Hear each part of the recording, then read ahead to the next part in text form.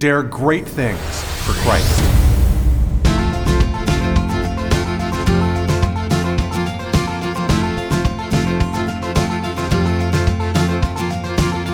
Christ calls us to dare great things.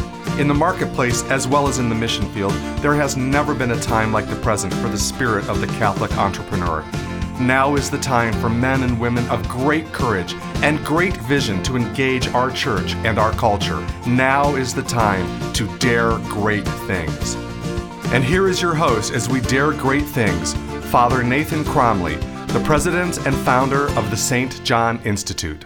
The one who rules by fear will also fall by fear. This saying was never so true as in the life of King Saul. In this fourth and final episode in our commentary on Saul as an anti-leader, we see the end of his life. He ends his life in the same way he led it, fearful, controlling, and inconsistent. Saul's life is a wonderful pattern for us to avoid. He shows us that the temptation to control ends in folly.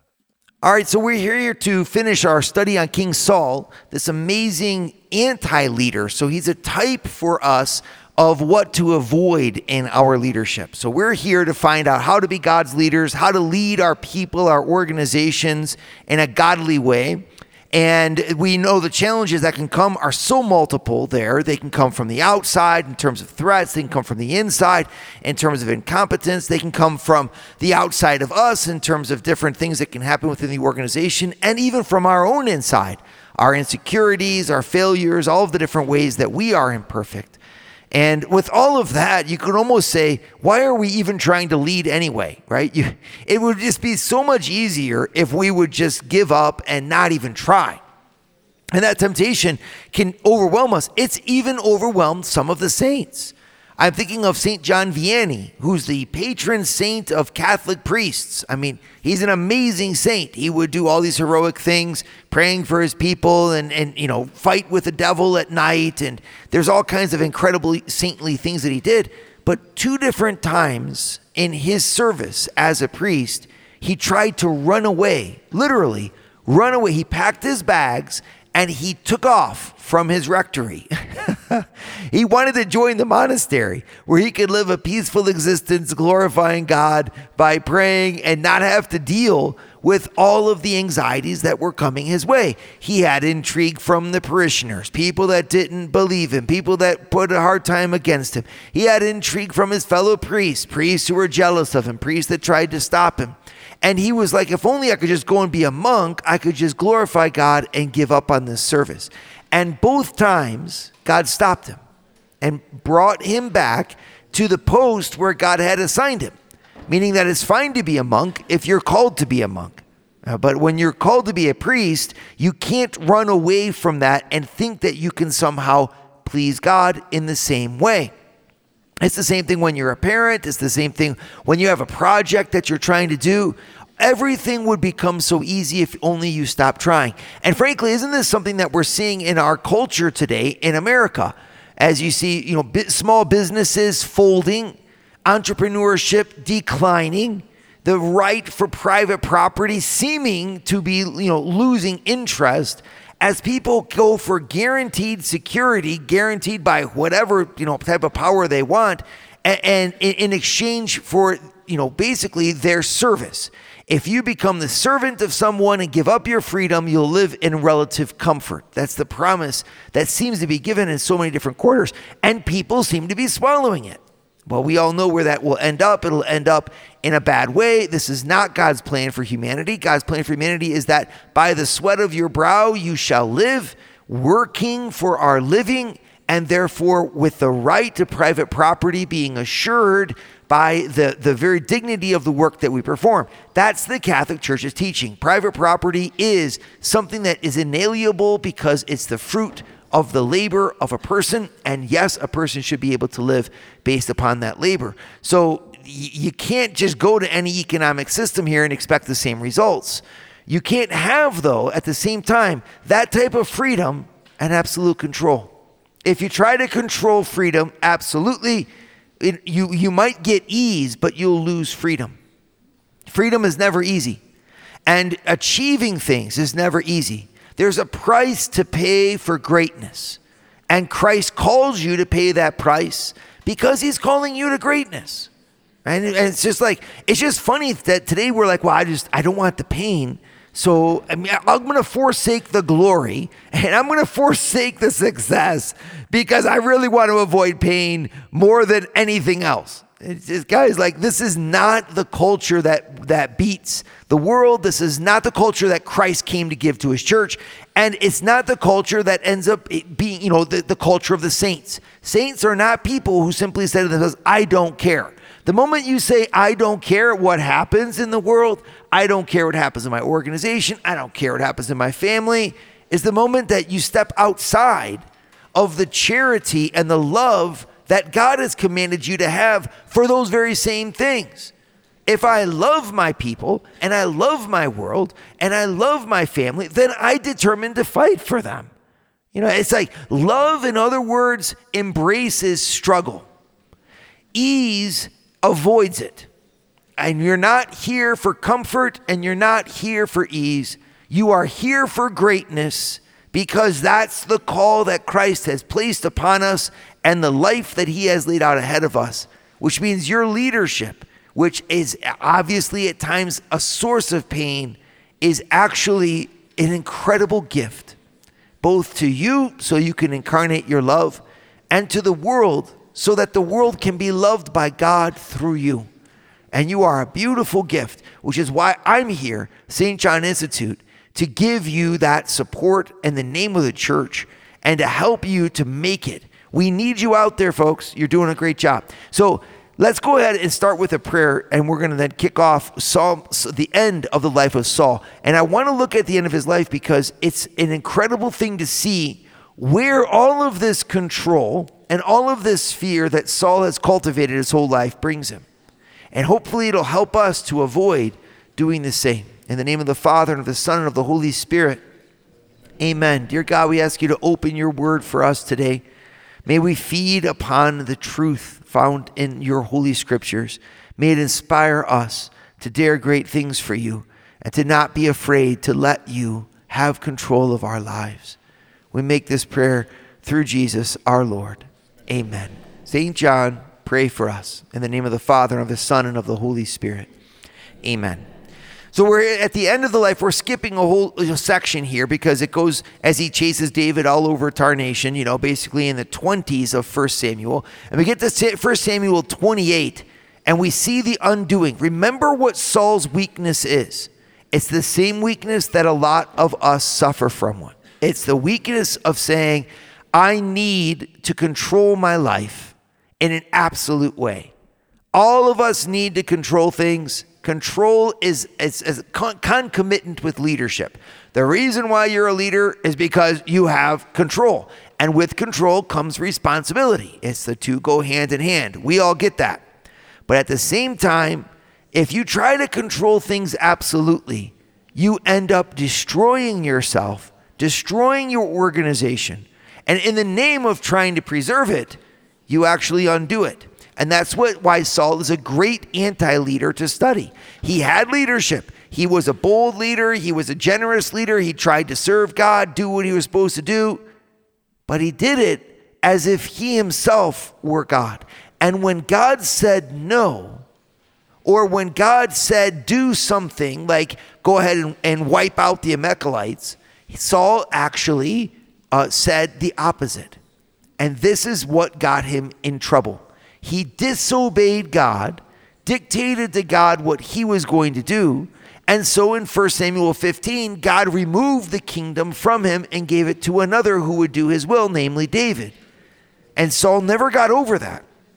And so Saul clings to his kingship. And every time God tries to move him or have him do something, Saul reacts violently. And so now Saul, it comes to the end of his life. And he'll finish his life as he lived it, in control all the way to the end. But that control ends up drowning him in his own fate. Would you like to hear more from Father Nathan? Join the St. John Leadership Network and receive a 2-minute glance at the gospel every Sunday morning right to your phone. To learn more, go to www.stjohnleadershipnetwork.org/member and join for free today. All right, turn with me then to 1 Samuel chapter 28. And here we see, the King Saul, as they say in French, tout craché, at his worst, right?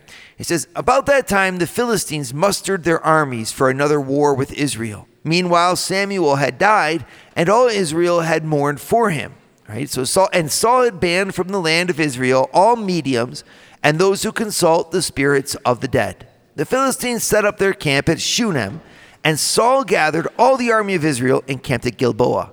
When Saul saw the vast Philistine army, he became frantic with fear.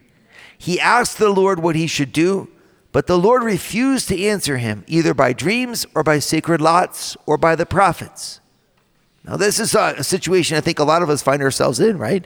You're in charge of the army, and the enemy arrays itself for battle in front of you. This could be a difficult position to fill, a budget gap, something that happens in the world on the outside, and suddenly you find yourself with insurmountable odds. Well, what's the natural response to that? Fear. Fear is the passion that grips a soul when a threat is present. Right? When a threat is present, we react with fear. And so Saul does a natural thing here. He becomes frantic with fear. Well, that can happen if you let it. But there's another response that can happen. So why is he frantic with fear? Because all he's looking at is the threat. I want to say that this is also a tactic of the enemy in the spiritual realm. And I want to remind you of Saul Alinsky, who is no one I endorse. He's actually someone I consider as an anti-leader. But Saul Alinsky has a rule for radicals that's very true. His very first rule says, your enemy only has as much power as you think he has. Or you could invert that and say, you only have as much power as your enemy thinks that you have. In other words, power is bequeathed upon an aggressor by the victim. And if I, who am smaller or am being attacked, if I have to defend against an attacker, I'll defend all the greater, the less that I attribute power to them. So if Saul, instead of looking at all of the armies of the Philistines, if he would have looked at them and said, instead of they're going to kill me because they're so big, what if he said, God is with us and I'm the king of his armies and God has already slayed the Philistine and he'll slay these people too and we're going to ride out in the battle? They could win because God in fact encourages and even commands that kind of courage. But when Saul decides that he's going to run instead, he becomes frantic with fear, he actually loses control. And he loses his ability to fight because he's inside already surrendered to the enemy. I know that you face difficult things. I know that some of you listening right now are looking at your life and at the situations in front of you and are absolutely terrified. I agree that when you're walking on water, wind and waves can be really scary things. Wind and waves are already scary when you're in a boat. But when you're walking on water and you actually can fail, the wind and the waves are real deals. And they can grip your heart with fear. This is where being God's leader and placing your leadership in God's hands becomes so incredibly powerful. Because God is stronger than anything else. And he who bids you to walk on the wind and the waves and to take the risks of your life and to get out of the security of the boat and like Peter walk on water, like Jesus walk on water, well, he's going to sustain you. Why would Saul for a moment think that the enemies of Israel, the enemies of God's people, could overcome God's people?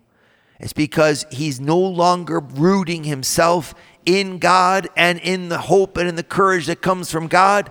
And some of you you're looking at your medical conditions. You're looking at your future of your life dwindling as you get older. You're looking at your family that's got this you got all kinds of problems around you.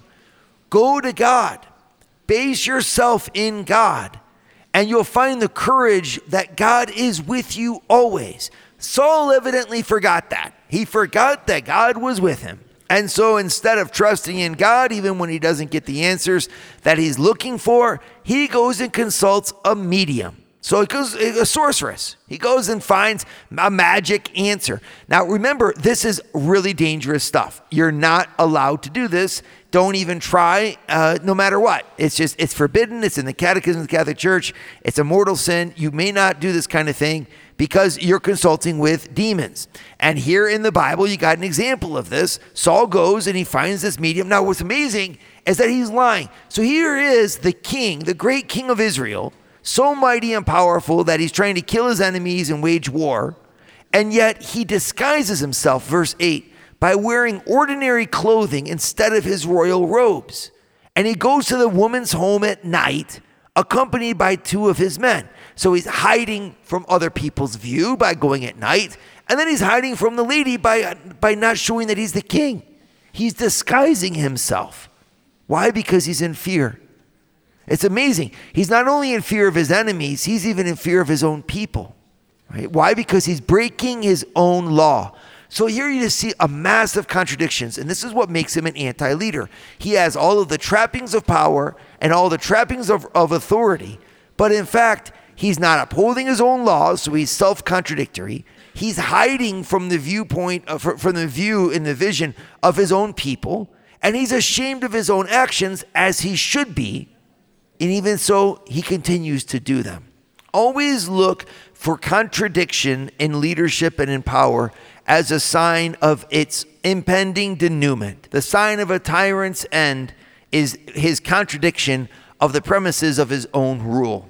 And this is exactly what Saul does. And so he goes and conjures up the spirit of Samuel.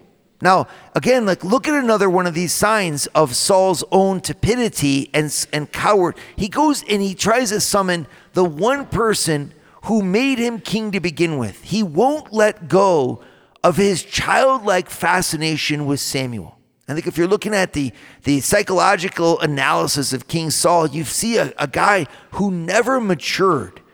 And he calls up his spiritual father, Samuel, so to speak, and he says, the Philistines are at war with me, and God has left me and won't reply by prophets or dreams, so I have called for you to tell me what to do. Isn't that, it's pathetic. It's pathetic. And yet we are pathetic when control and desire for control dominates us. Because in the end, none of us have all that it takes to thrive and survive and to do well. All of us in the end will lose control over our life at one point when we die. The idea of a maniacal control based upon fear is actually the source of our own undoing. And here it's the source of the undoing of King Saul. He's like a little child in the middle of the night, contradicting his own law, and begging Samuel, tell me what to do. Fear, in other words, has taken his dignity and has robbed him of his manhood. And that same fear will strip him of his authority in the end and even his life. Would you like to start your Thursday mornings with a scriptural leadership lesson? Join the St. John Leadership Network, where Father Nathan hosts a 30-minute call at 6:30 a.m. in all 4 U.S. time zones. To learn more, go to www.stjohnleadershipnetwork.org/member and join for free today. And so we come to the end of the life of King Saul. 1 Samuel chapter 31. The Philistines attacked Israel, and the men of Israel fled before them. What a sad statement that is. The enemy attacks, and the men of Israel flee. Now, you almost ask, it's almost a foregone conclusion that they would flee because they've already fled in their hearts before the enemy even attacked. All right? Many were slaughtered on the slopes of Mount Gilboa. There's a price to pay, in other words, for cowardice, and it's the loss of life of your own troops.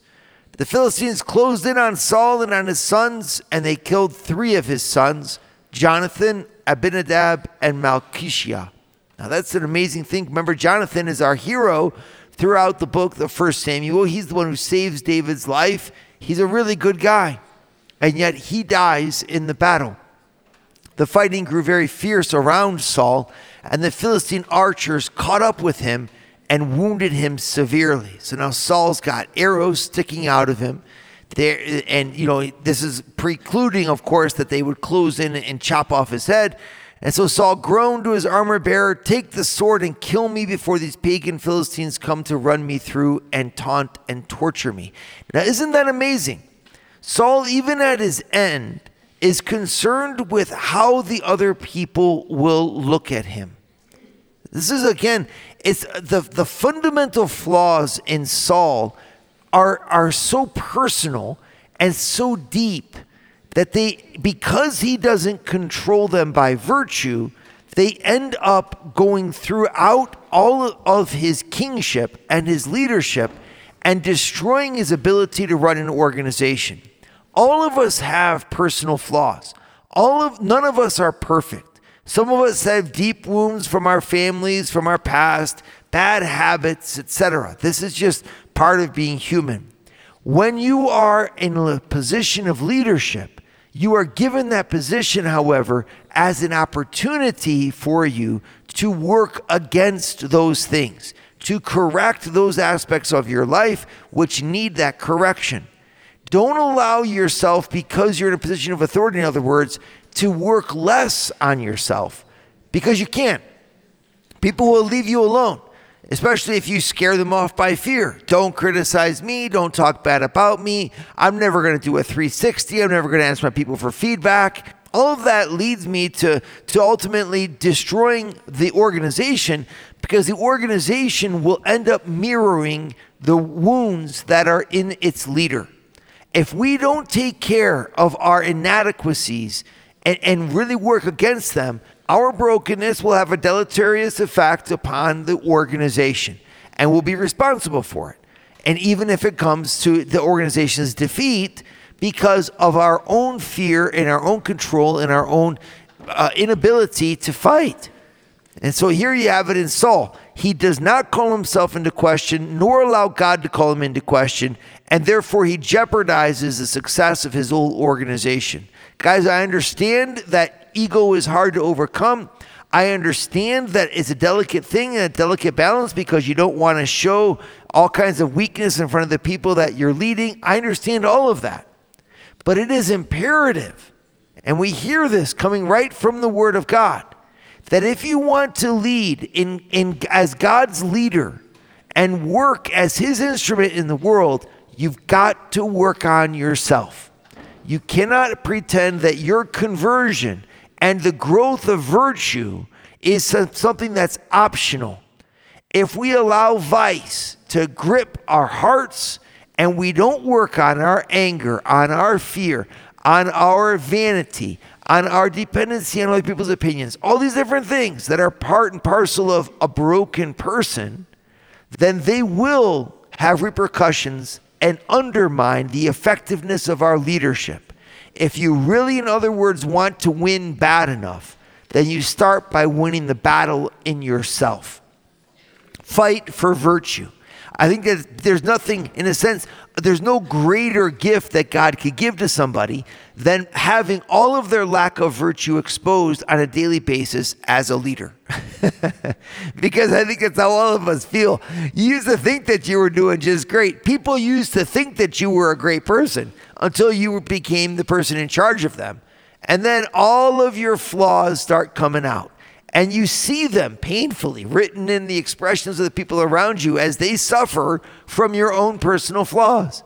It's almost like there is no private, flaws or things in yourself that have no impact on other people. Every part of you that's wrong ends up being shown the moment you start leading. And so you have two things then. You can either accept that and work with it, or you can run away from it and deny it the rest of your life. Don't do that. If God's given you authority, it's to make you a saint thereby. And that sanctity comes by embracing the opportunities that we have to work for virtue and to war against our vices. Because otherwise, here's Saul again. And the one thing he's worried about is not that his men died on the slopes of Mount Gilboa. That just drives me crazy. The one thing he should be worried about is the fact, oh my gosh, I'm losing my men. He doesn't even care about his men, nor is he concerned that Israel lost the battle. What he groans to his armor bearer is that the Philistines are going to run him through, taunt him, and torture him. It's a self-centered person in the end, and he never overcame that. But his armor bearer was afraid and would not do it, so Saul took his own sword and fell on it. He commits suicide, violates God's commandment again, and finishes his days by killing his own self. When his armor bearer realized that Saul was dead, he fell on his own sword and died beside the king. It's an example. The organization will follow the leader. If you are a leader, war for what is right and fight for your personal growth, and don't give in to your brokenness. If you do, then your people will fight on their side and the army will advance. If you don't and you give in to your own brokenness, well then as you commit suicide, your people will too. So Saul, his 3 sons, his armor bearer, and his troops all died together that same day. And then it even gets worse, of course, because then the Israelites on their side, they fled. The Philistines moved in and occupied their towns. Then they stripped the dead. They hanged Saul's body on the city walls. It's just a terrible way for him to die. And he finishes his life that way. The life of King Saul shows us in the end the ravages of a life when cut off from God. We cannot pretend that without God we can continue to lead in the same way. We who are God's chosen leaders root our lives in God and surrender ourselves to God's ways, and we're stronger than when we try to control it on our own. May God preserve us, give us strength, and help us to follow him by letting go and acknowledging his lordship no matter what, because in our surrender and in our humility, we are truly strong. Dare great things for Christ. Share your feedback with Father Nathan. Send us an email at info@stjohninstitute.org. That's info@stjohninstitute.org. And don't forget to subscribe to premium video content to form, unite, and inspire you at Eagle Eye Pro on our website, eagleeyeministries.org. That's eagleeyeministries.org.